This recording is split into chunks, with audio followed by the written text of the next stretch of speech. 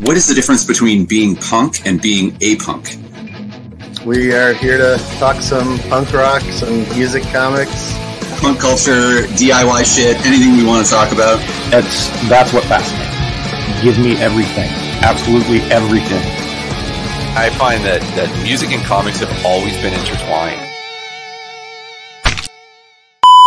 Muckspout. Chicks dig it. Don't worry.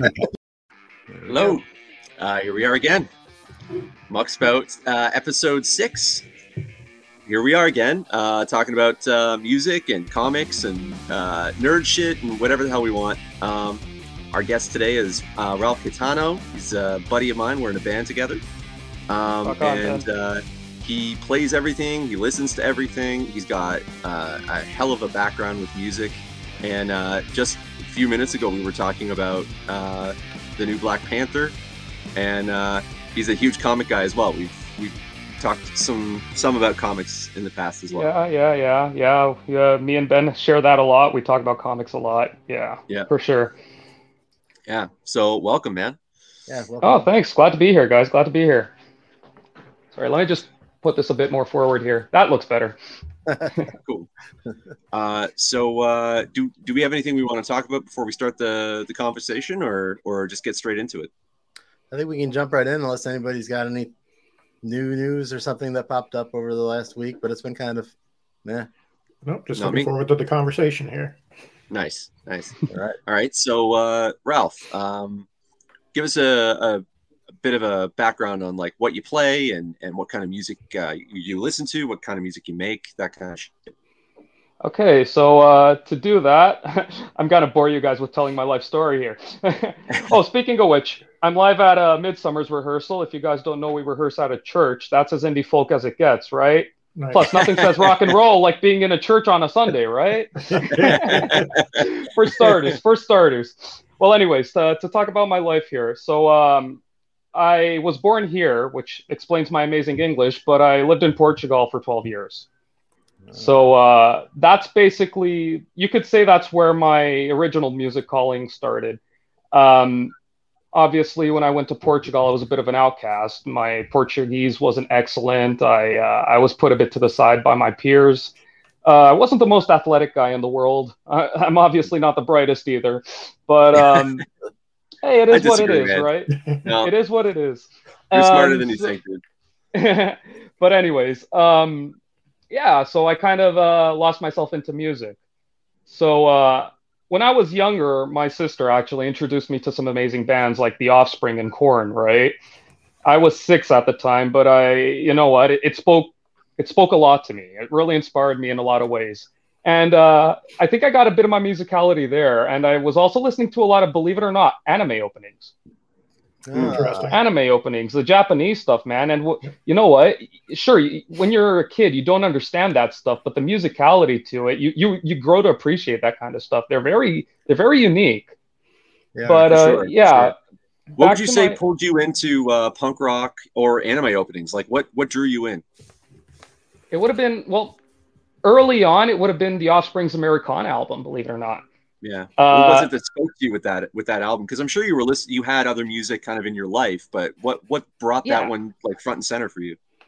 Just that intro, man. You know, welcome to Americana. Yeah. Please make your selection, followed by the pound, starting now. And then all of a sudden, it just flows into bum bum bum bum bum bum bum bum bum.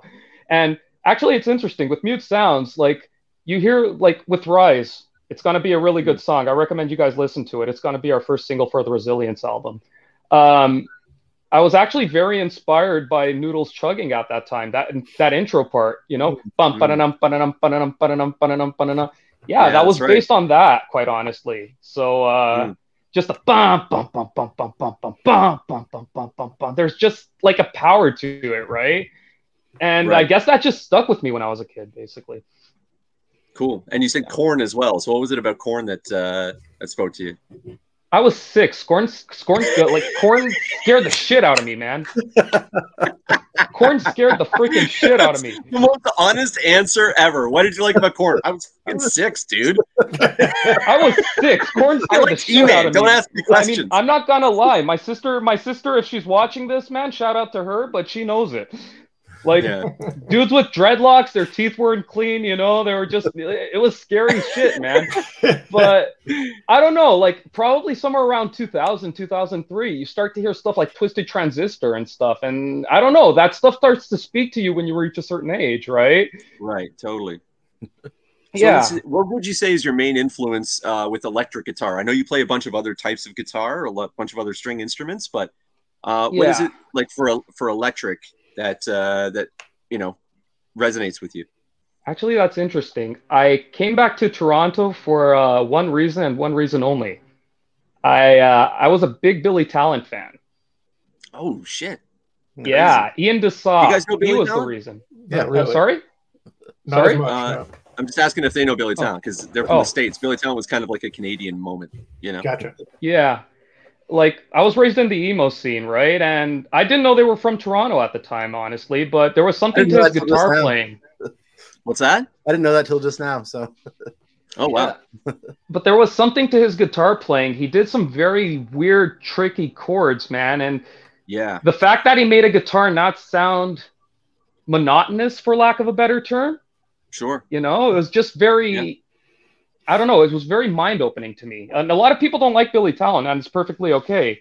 But I don't know, just the way he structures his chords and makes it all work with one guitar, it's pretty amazing.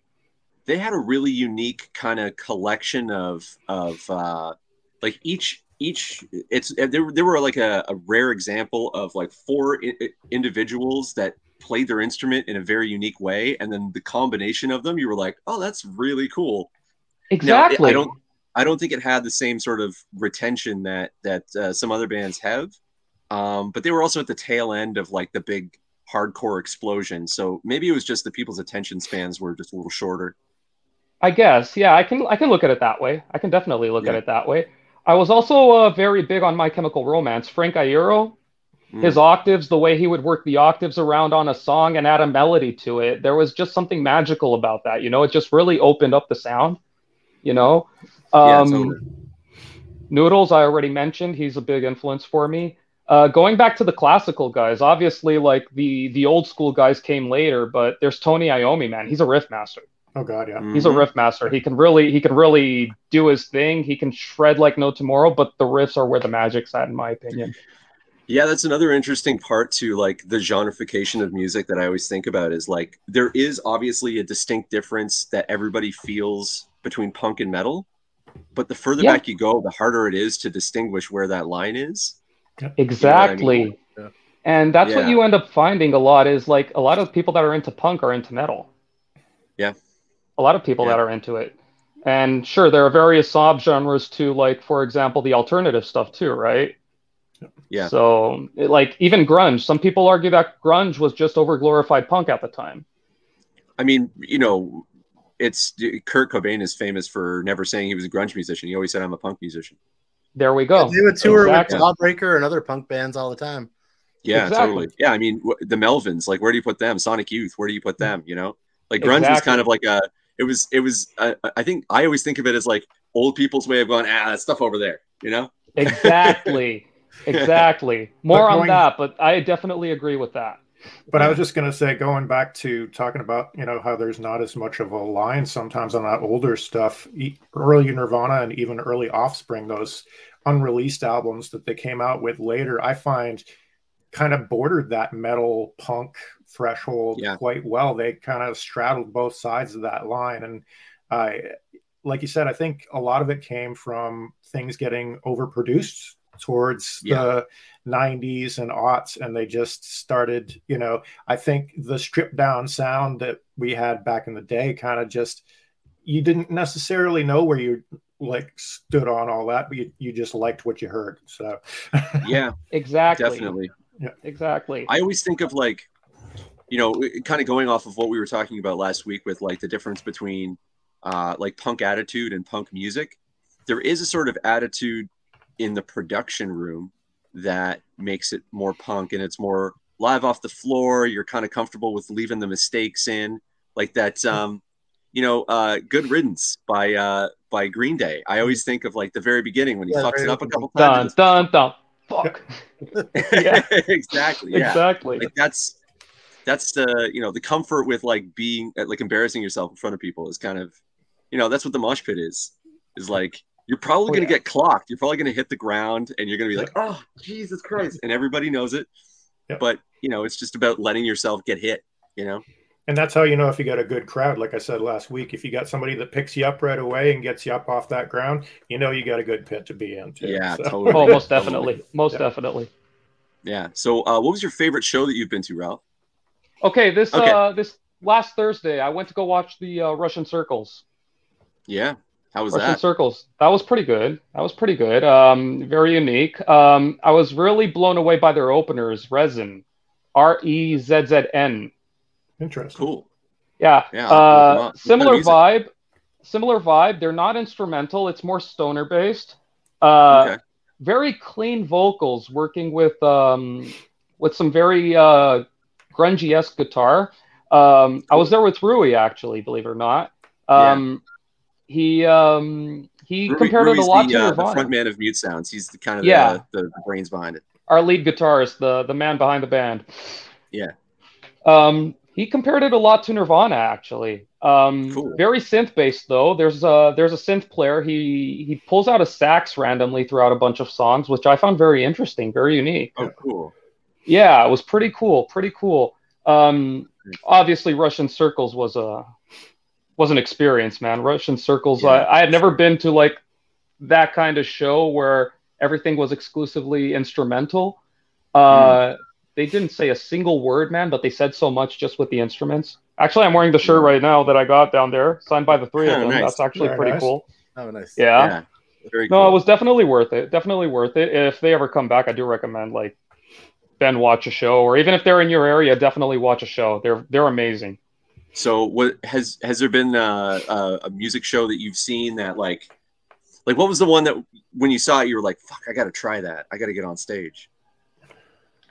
There was actually back in Portugal, believe it or not. I had seen a show it's called Oeiras. It's a city back in Portugal. That was actually like I was learning guitar at the time, but it was just like, dude, I want to do this. It was the most epic show I've ever seen. It was Mastodon, Metallica, and Slipknot in one day. Wow. Very nice. Yep. Damn, dude. Yeah, that was killer. That was killer. Just watching Slipknot do the jump the fuck up, you know, that climactic moment in the show, man. It just, you know, it speaks miles to somebody, you know, like it's so entertaining. And there's something that me and Rui and even Ben, we share that a lot. We like the show. We like the show. We like pulling the crowd. It's something we value a lot. So just seeing something like Slipknot. Sorry, maybe that's something you can speak to, like because you've been on stage. And there's a unique thing that happens when you play instrumental music where there's no words for people to like. Words kind of create the story of the song. So if you cut those out, it's kind of open to interpretation. And so you have to have something for people to watch. There has to be something more to the performance. Step back one step real quick. Me and John are familiar with Mute Sounds through Ben, but people at home might not be as much. I don't know if you want to kind of talk about what that's about real quick and then get more into the thing. Yeah, totally. Yeah. Do you want to give a brief, Ralph? Mute Sounds. Shout out to my brothers Louise and Rui that are most likely watching today. And Katie, our band manager. She's amazing. The boss lady, man. We love her. So Mute Sounds, what happened? It was founded by our brother Rui Pedro, lead guitarist, years back after he lost his voice to throat cancer. So essentially what's happening there is he decided to set up a band that would serve as his voice. So it's what I keep joking around with a bunch of people. Like, cancer couldn't shut him up, basically. Cancer could not shut this guy up. He's a force of nature. He really is a force of nature, and he's an inspiration to all of us. But yeah, I mean, he just decided to make this band from scratch, wrote a bunch of songs, put out 2 amazing albums, and then one day he just decides, you know what? I want to start a band with this, you know? And it started basically with me at the time. I went to go visit him one day, and it was a work thing, you know? I had intended to do something work-related with him, and he just came to me and goes, hey, I'm looking to start a band with this. And I'm like, yeah, man, I'll definitely go check that out. And he just comes up to me and goes, you want to join us? And I'm like, wait a minute, we? What? And I'm just going, okay, yeah, sure. Let me think about it. Needless to say, I've been in the band ever since. It's been a great pleasure to see how it evolved from us playing in some guy's garage back in the early days, and now we're all over Toronto now. We have an album coming out. All the musicians get their input in it. We have Rui, who's an amazing songwriter, but we also have songs now from other members, which is going to be pretty amazing too. And sorry, go ahead. I would Ben. say that this is the first. So Rui wrote all the music and played all the instruments and everything for the previous 2 albums. But there he pulled the is Foo Fighters basically. Yeah. But there is something unique that happens when you start bringing other people into the mix, especially like, what I received in February when I joined the band was just basically a bunch of guitar tracks. And I asked him, like, is there a particular direction that you want to go with these? He's like, nope. He's like, whatever you think would work. And I wrote a whole bunch of notes and sent it to him. And then we started going from there. And the writing process was one of the most collaborative I've ever experienced. Like, he was everybody had their input, and we tried everything once before we approach it. And that was very much what I think of as the punk mentality as well. Even though we're not really making punk music, although the new album, we have quite the diversity of music.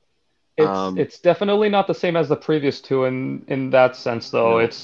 It's definitely pointed somewhere. Somewhere. I agree. And there's definitely a voice. Yeah. So since we've been playing on stage with this purely instrumental music, you have kind of taken the responsibility of being the one of the spectacles on stage, right? So yeah, I agree. I was wondering, can you speak to like the visual elements of music, particularly the live show, and like how that gets the crowd going and kind of like creates a vibe of its own? Well, the visual element, for starters, Rui's an amazing showman, as we both know. Rui's an amazing showman. He will not let the fact that it's purely instrumental keep it from being a spectacle. Yeah. He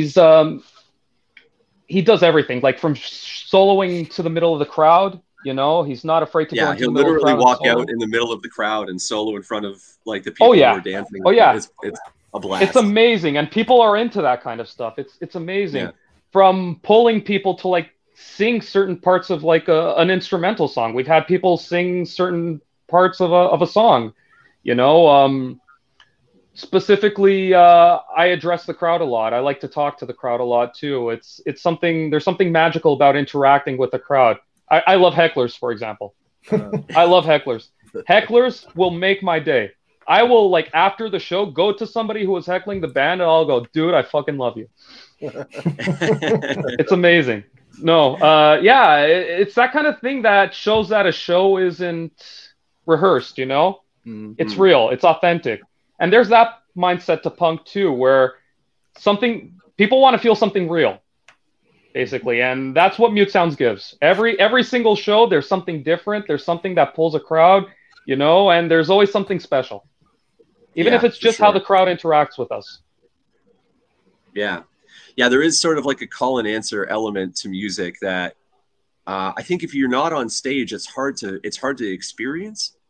But like, we are as much beholden to the crowd as they are to us, there is sort of a feedback that happens. And if, as an example, the first Mute Sound show that I saw you guys at Lee's Palace, it was your very first show. And the very beginning started, like the first song, the intro was a little rough. And yes, I've been there. I've been on that on the drum side when that happens, and it's really hard to rebuild. It's like climbing uphill with a pack on your back. Like, you really have to struggle to get to the next level. So Definitely. Because once the crowd thinks you suck, like, you have to really fight to get their trust again, you know? Definitely. What would you say is like the value of fucking up in front of a crowd of people? Well, I think the value of fucking up in front of a crowd of people, that's an interesting one that you put there, actually. That's a very good question. I think that kind of measures the band in a way. Because one of my first gigs with Rui, I actually wouldn't consider it Lee's Palace. We did a live stream at Lynx. Oh, cool. There were a bunch of it was Murphy's Law that day, man. I mean, Rui didn't like his amp. Bobby, the previous drummer, he did a few screw-ups that we had to try and mask, you know? But end of the day, that was the moment that I learned that we got to help each other. We got to help each other. We got to help each other mask any kind of mistakes, any kind of screw-ups, which is exactly what happened at Lee's Palace. We moved forward. We kept going. We kept trying to fix each other, you know? The thing about making a mistake, and a lot of people don't value that, but the mistake happens, but how you come back from it, it's fucking amazing how that can make a hell of a difference. Yeah. It really is. It really is. That day, we just kept going. We just kept going. We knew we had a show to make, you know? I do another example, the Painted Lady. The Painted Lady, where I broke a string on my electric. That's right, and that was an awkward stage too, because the drum kit's in a box, and I couldn't really Ben had no idea what was going on. Right, he was just in the back. So I break a string, middle of the song, and Rui, Ben, and Louise know me already. If I break a string, and if it doesn't compensate to switch guitars, I'm gonna keep playing. I'm gonna keep playing. Nothing goes out of tune. Nothing screws over. It is what it is, right? But I just keep moving, you know. That's just how I go. But at that point, we're just like, what happens now? Because I had my guitar downstairs, and I just go to Rui, and I'm like, let's do the acoustic song now, you know. Let's do the acoustic song now. I had the acoustic right beside me. It just made sense. It's a lot about how you bounce back from the screw-ups. Right. Yeah. You got to adapt. Definitely. I agree. That's one benefit that I think live shows and music have over many other arts. If I put out a comic book where I made a huge mistake and it sucked, you're not gonna. There's no opportunity to gain back a person that's reading that and is like, "Oh, it was bad." I disagree, though. Yeah, that's true. Yeah. Remember the whole Ben Reilly saga with Spider-Man? Yeah. That's true. Oh, damn, dude. Marvel's a little different than me. Yeah, I guess you're right, but they bounced back pretty well on that, actually. You know, we take it back. We take it back. He was the real Peter Parker the whole time. You know. Yeah, I mean, they're famous for doing that, but people still trust them. Yeah, I mean that's the thing, right? We have a comment there. Oh, hey, Rui. Thanks, buddy. Oh, that's so sweet. Oh, well, Rui, he's amazing, man. Rui's an amazing guy. He's an amazing guy for sure, man. He can say that, but there ain't no Mute Sounds without Rui Pedro. So, you know, I mean, we're helping, but, you know. Rui's Rui, man. Yeah. Rui's Rui for sure. He's a very special guy. He's a very special guy for sure. Yeah, and, like, this is another thing I wanted to talk to you about is, you know, Mute Sounds I wouldn't call us punk rock. No, we're not. But we approach it with that attitude. Rui is the most punk rock guy I know, man. Right. Yeah. Rui is the most punk rock guy I know. I got to be honest with you here. He comes out with this attitude where if somebody goes to him and says, you can't do it, he says, well, fuck it, I'll do it anyways. Yeah. That is very true. You know, he can't sing, so fuck it, I'll do a band, that'll be my voice, you know. I break a string. Fuck it, we'll just move forward to a song where we can play next, you know, or he has a lot of this fuck it attitude, and it's very contagious, you know. It's very contagious in that sense. No, a lot of people will say fuck cancer, but like he took it to another level, it seems. Right. Oh, definitely. Definitely. He's an inspiration to all of us for sure, man. Yeah. And you know, I think that's the mentality that I look for in my bands. I don't really care if it's heavy or chill or if it has a strong message. It's like the people in the room and the approach they have to the performance means so much more than the particular style of music. And I think that's like kind of a thing that's always been the case, you know, especially in punk rock. Like almost every great like hardcore, fast, you know, balls to the wall punk band has like a soulful song or like a chill ballad of some kind. Like there is almost like definitely versatility to the whole thing. Actually, I dare mention that a lot of them, I guess that's where my appeal to folk comes too. A lot of them are very folk based if you look at it. Have you listened to Bad Religion's acoustic stuff? Rise Against? Yes. You know? Right. Heck, even I dare argue that even My Chemical Romance has some very folky stuff in acoustic. Mm-hmm. No, yeah, there's definitely sorry, go ahead. Let's talk about your folk background. So you're currently at practice right now, aren't you?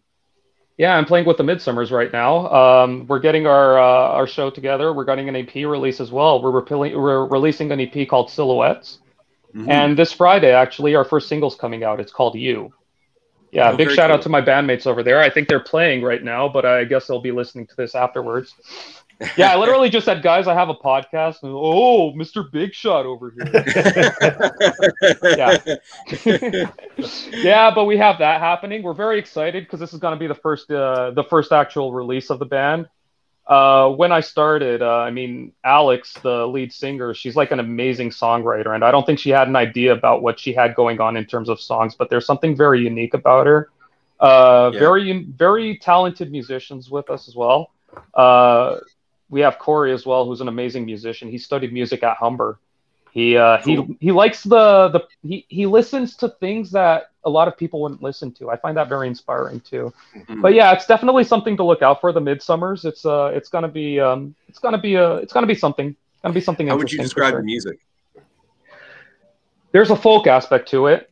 There's a very much indie folk as well. Very much inspired by the Lumineers. There's a bit of a poppy aspect to it. Lead singer's very inspired in stuff like Taylor Swift, for example. But there's definitely like this poppy aspect to it, but there's a lot of this folkiness as well. There's a lot of Canadian references. There's Algonquin Island mentioned in the song, for example. She has a cottage up north where she gets a lot of her inspiration from as well. She likes to write things about Canada as well. Yeah, but it's very, very much folky. Like, don't let the poppiness fool you. And where will we be able to find this on Bandcamp and that kind of stuff, or Spotify at the moment? Okay. We're considering Bandcamp. You can also check us out on Instagram if you look up the Midsummers and Facebook. Perfect. But essentially, the EP right now is being considered only exclusively for Spotify. Cool. Okay. Cool. So that's quite a range of styles and influences that you bring to the table. So, like, how would you say that they inform each other? Like, you do bring like a punk attitude and a punk energy to a lot of the music and Mute Sounds, but there's also a lot of other stuff that comes in there as well. Speaking for myself, I'm a metal guy, I'm a punk guy, but I also have jazz. You know, I was in jazz bands playing saxophone when I was in high school, and like I definitely have that like boom, boom, boom, every once in a while coming in. Well, yeah, that's basically it. I had a folk upbringing, believe it or not. I was living in Portugal. You didn't have access to a lot of things. You didn't exactly have a punk band in your next door neighborhood, you know, like you didn't have anything within a 10-kilometer radius, you know? So I had to make do with what I had. So I joined a Portuguese folk group. That's where I actually learned to play guitar. I had a really nice mentor down there called Antonio Silva. He taught me how to play folk guitar amazingly well, you know, and I learned to value a lot of the lessons he gave me. To the point where I started learning exotic instruments like the Portuguese guitar and the mandolin, right? And applying that stuff to Portuguese folk kind of led me to explore other variations of folk. I started listening to things like Bob Dylan, Woody Guthrie. Woody Guthrie, to me, believe it or not, he's the first punk, in my opinion. Oh, God, yeah. Yeah, it's pretty hard to argue otherwise. I mean, he was the first guy that said, the system doesn't work, fuck it. You know, he was the first guy to like write something on a guitar that, you know, put a politician, like, you know, it insulted politicians, but it also put the system to its knees, you know?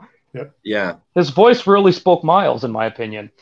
Yep, But I started I listening agree. a lot to Woody Guthrie, and that led me to the more modern folk, actually, very much so. I started listening to things like the Lumineers of Monsters and Men, Mumford and Sons, which a lot of people don't enjoy, but it's like perfectly fine because honestly, it's very inspirational if you listen to it properly, you know?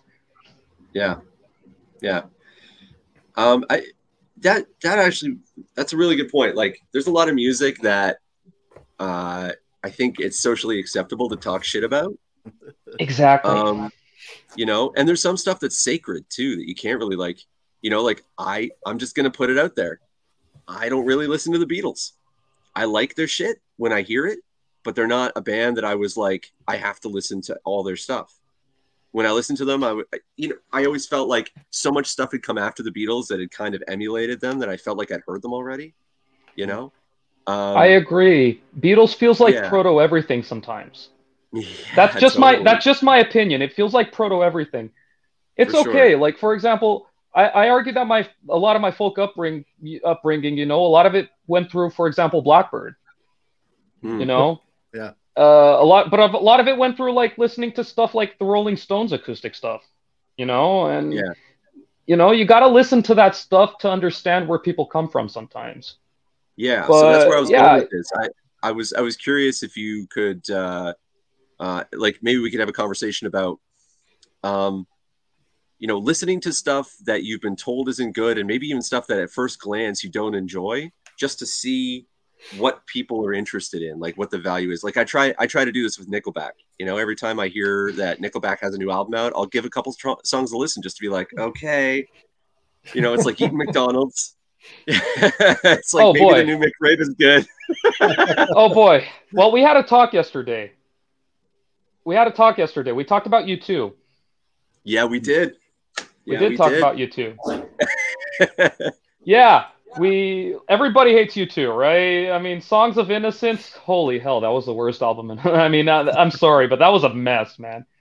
But I still. What if I told you that there's a punk mentality to you too? Sell me on it. Sunday Bloody Sunday.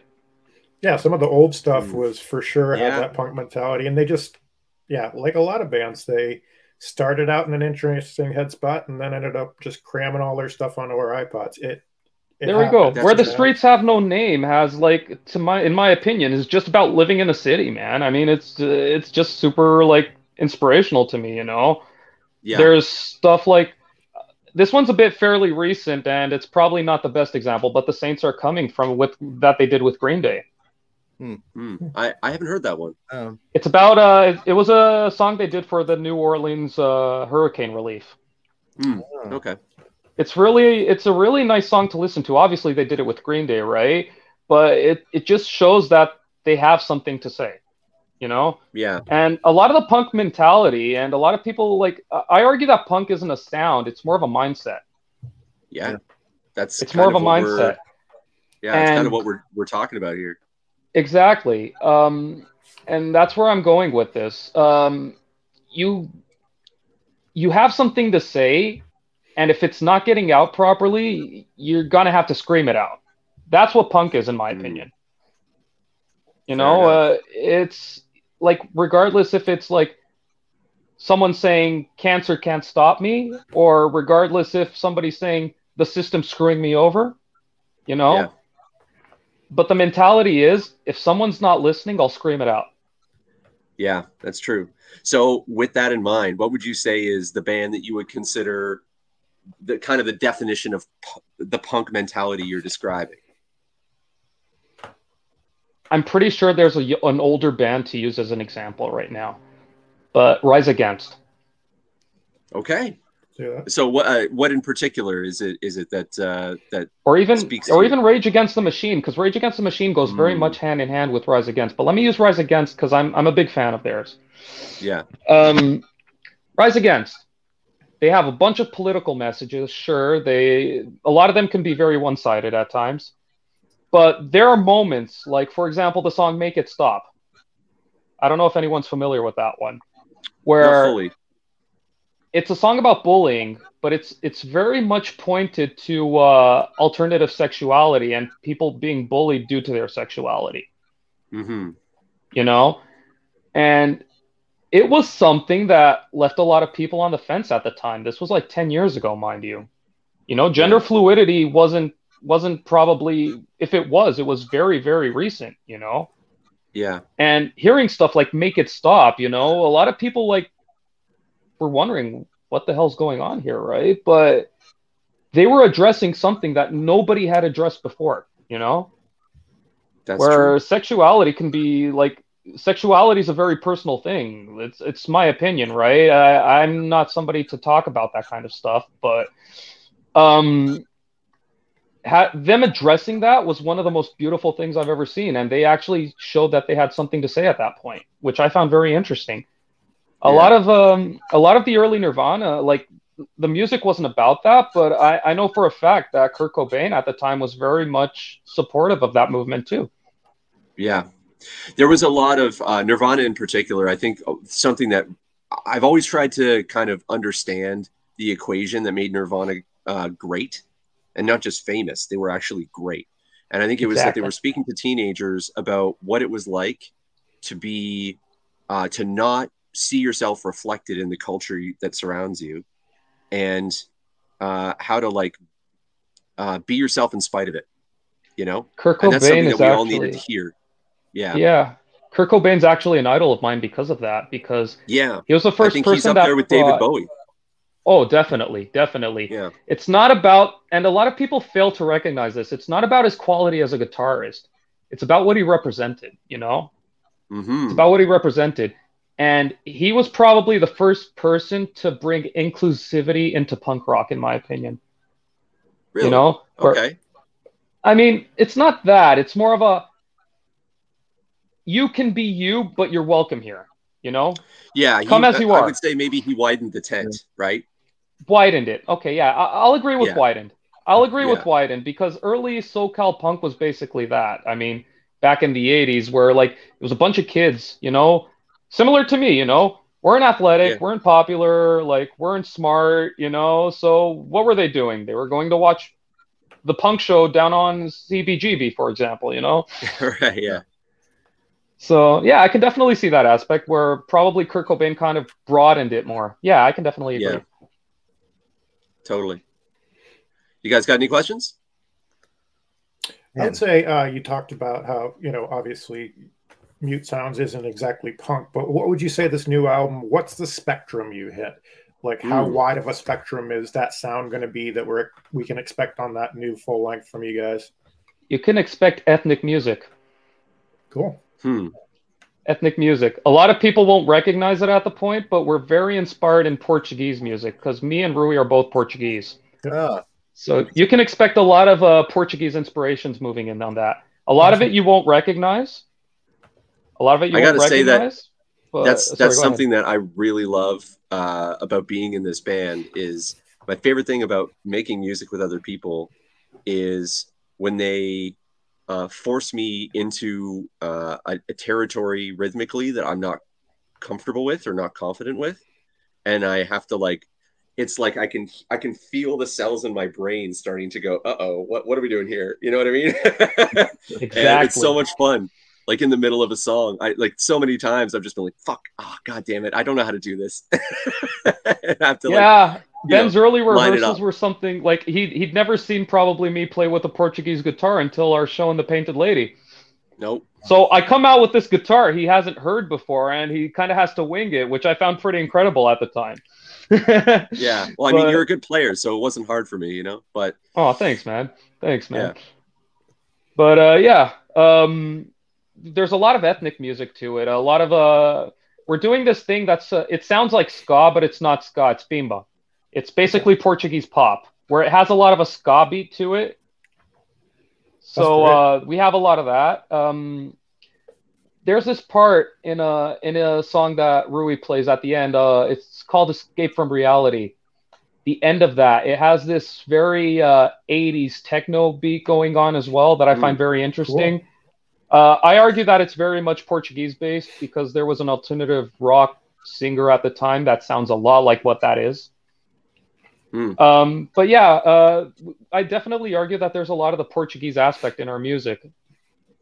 Yeah, I think particularly like the inspiration and that I'm bringing to it is the album's called Resilience.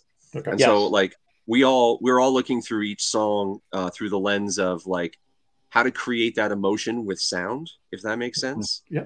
And so a lot of the music is very triumphant, and it has intensity to it, but it's not anger. It's like a sort of like Persistence.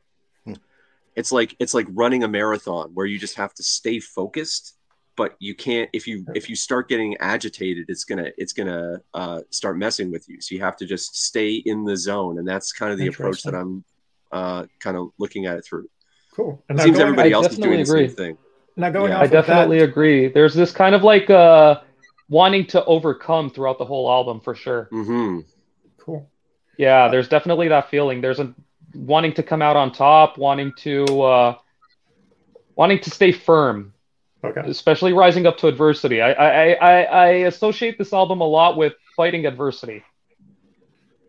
Now, do you, like, since it is instrumental and you said you come at each song with a certain kind of feel to it, do you actually, I've never really thought about like connecting something like that to a feel, and do you have any kind of like emotion that you attach to, like, say, okay, so track 3 is going to be coming from an angry place, or anything like that, or is there stories behind any of these songs that are being told through music? I guess I'm kind of a noob. I'm not a musician. No, so that's a brilliant question. And actually, Ralf, one of the songs on the album, you wrote. So yes, I did. It's called Masquerade. So like, what is that song in particular? Like, what was the message you were trying to get across? Because that's especially difficult with no lyrics, right? You have to kind of create a room and fill it with some stuff through music. I actually wrote this song back in 2014. I was still in Portugal at the time. I had just been diagnosed with social anxiety disorder at the time.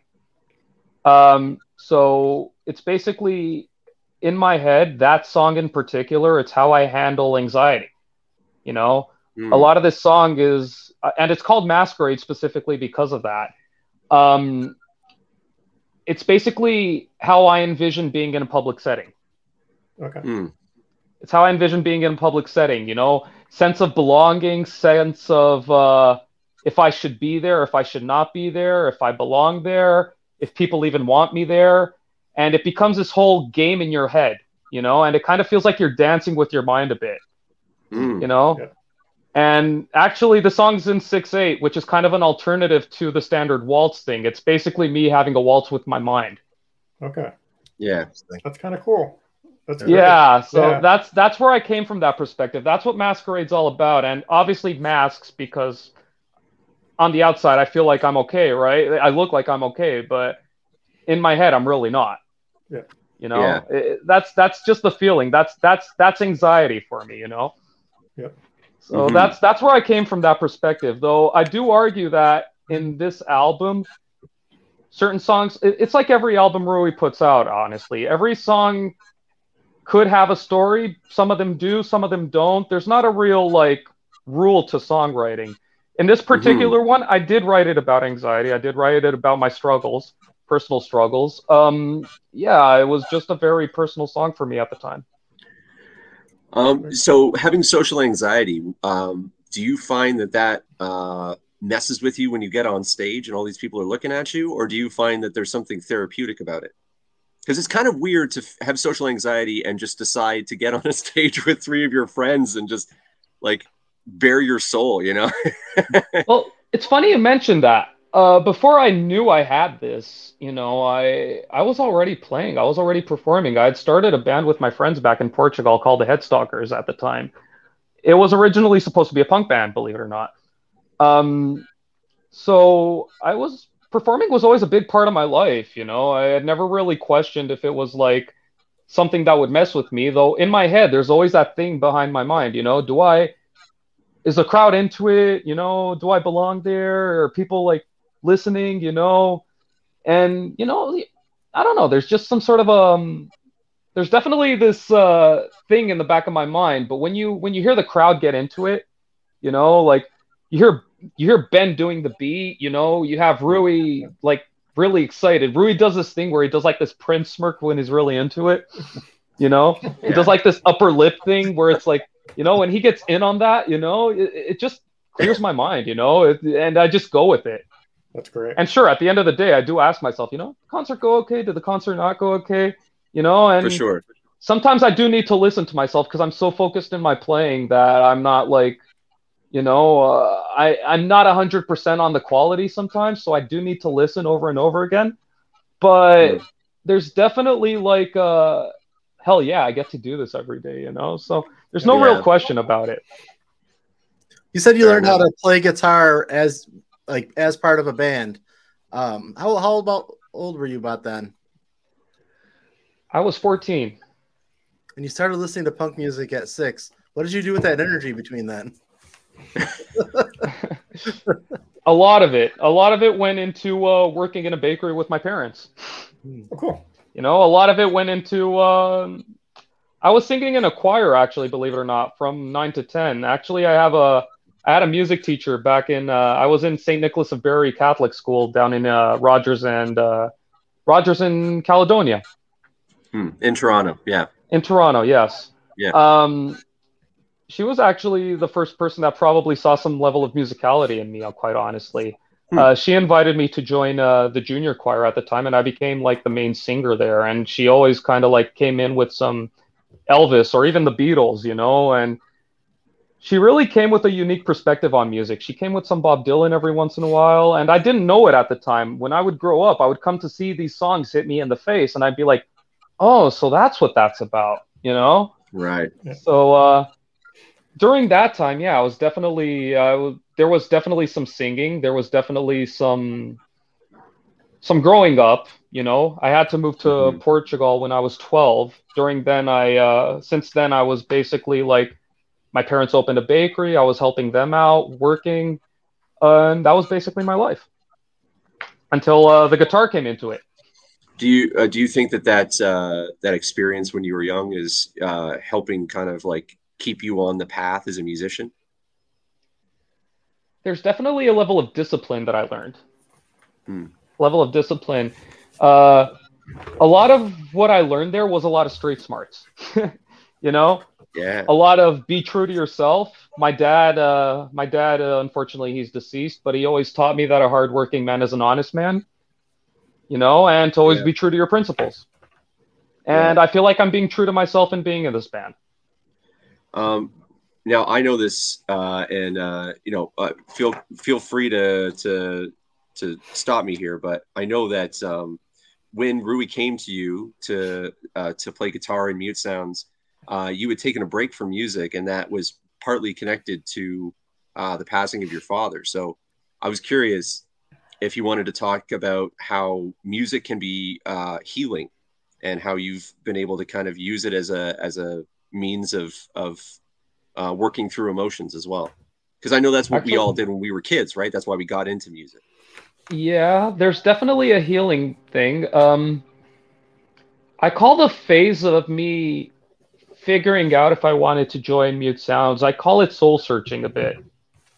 I went through a bit of a soul searching phase where I was playing guitar and I was just listening to myself and how I felt about it. You know, at the time, besides like the fact that I had lost my father, there was this huge feeling of me not being good enough to be in a band sometimes. There was a lot of me second guessing myself. There was a lot of me second guessing my quality as a musician. I think everybody kind of goes through that phase once in a lifetime, you know? For sure.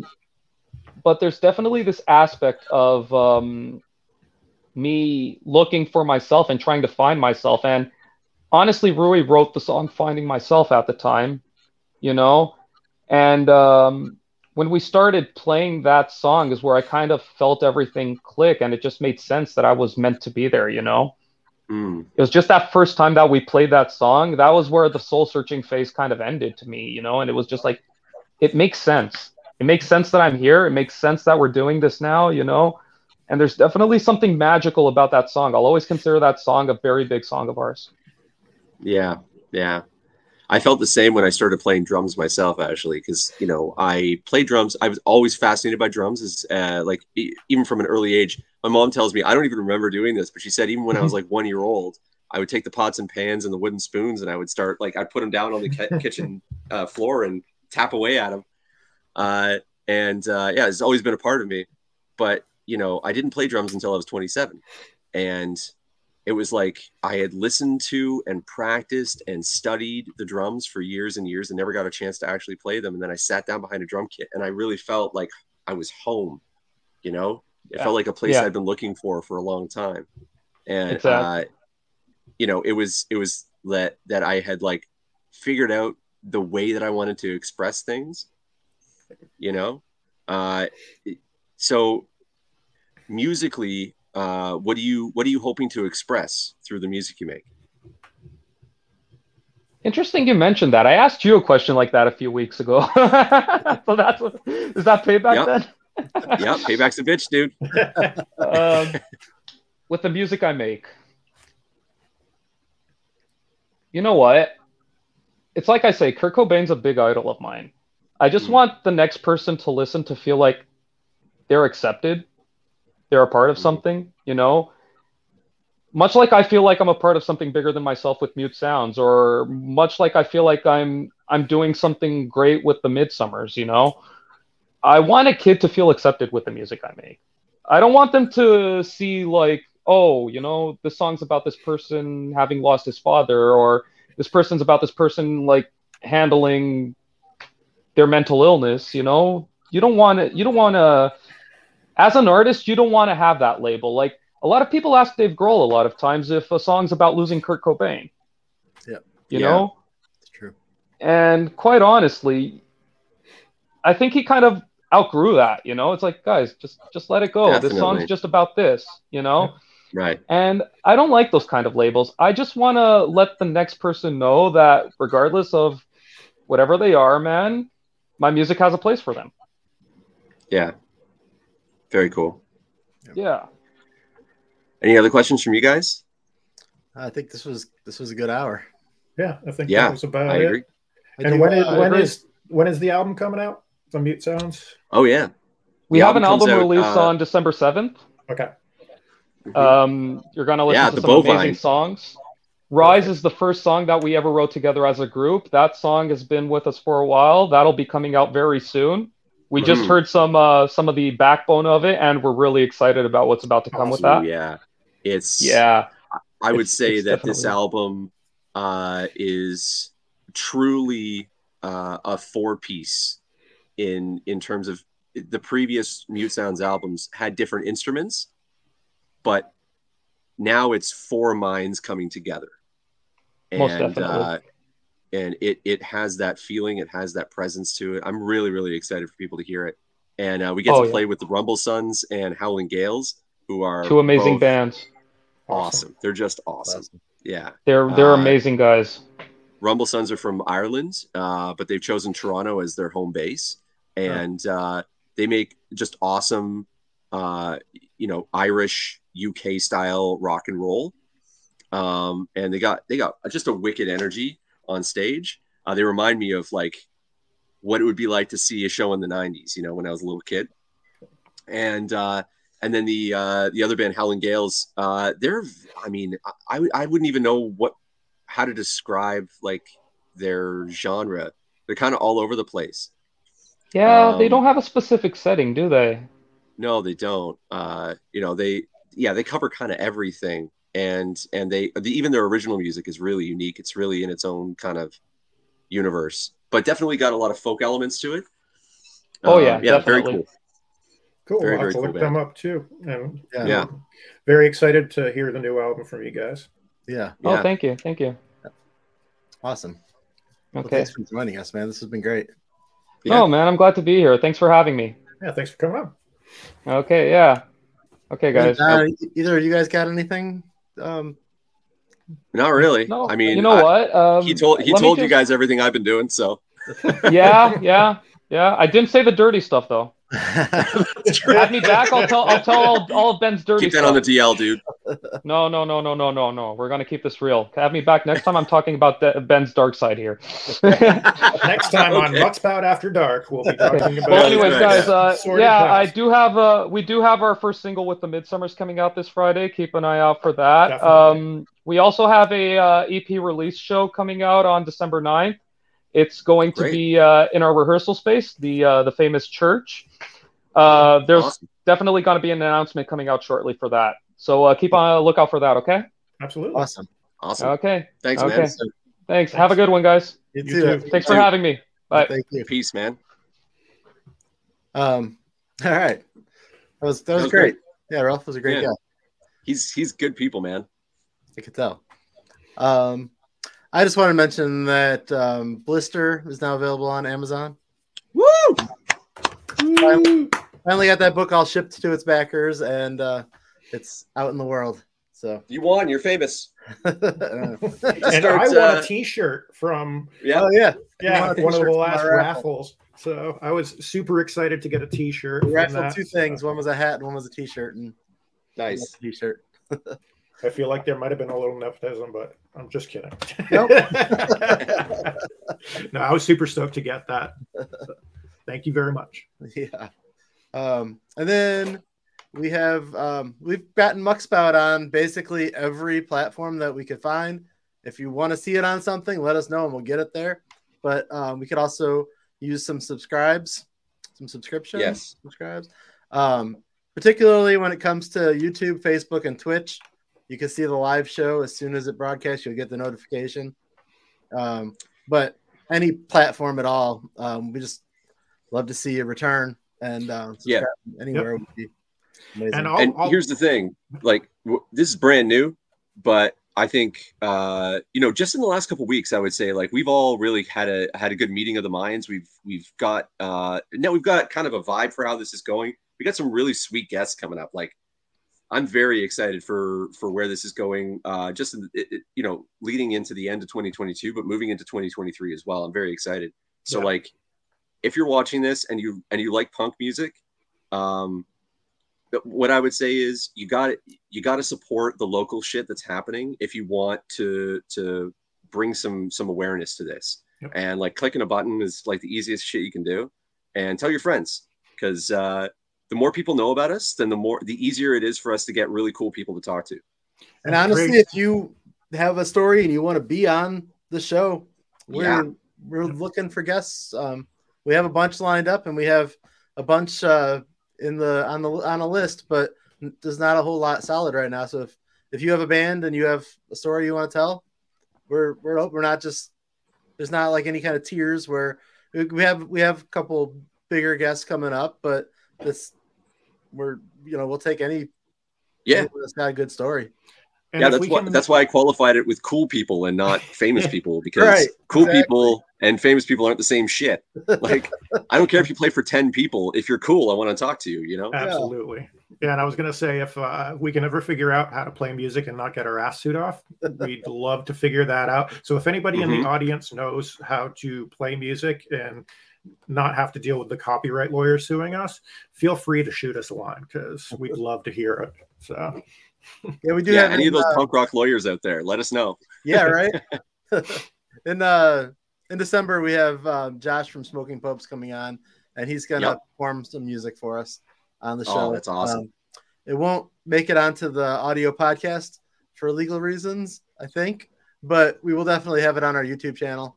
So YouTube is a really great place to subscribe. We only have a handful of subscribers right now on there, so building that up would be really nice. Yeah. For everybody. Yep. Yeah, I'm excited about the next one too. We get to talk to Joan Smith and the Jane Does. I met her at Bitch Fest this last winter, and they played an amazing show. And they're all over the place here in Ontario in particular. But they got a really wicked, unique sound. It's like desert rock mixed with punk rock. Thoroughly excited to talk to her, particularly about what it's like to be a female-fronted band in the punk scene, because it's such a different experience, you know? I can't wait for that, because I feel like there's been so many strong female punk bands popping up over the last handful of years. Yep. Or if they haven't been popping up, they've just gotten more light shined on them. They have a stronger message a lot of the time, and yes, they do. So that'd be really interesting to hear more about from that perspective. Yeah, for sure. Cool. Well, anything else? I think we're good, right? Yeah, I think we've fulfilled our duties. Till next time. I agree. Thank you, guys. Have a good one, everybody. Watching. Always a pleasure. Subscribe. Subscribe, you son of a bitch.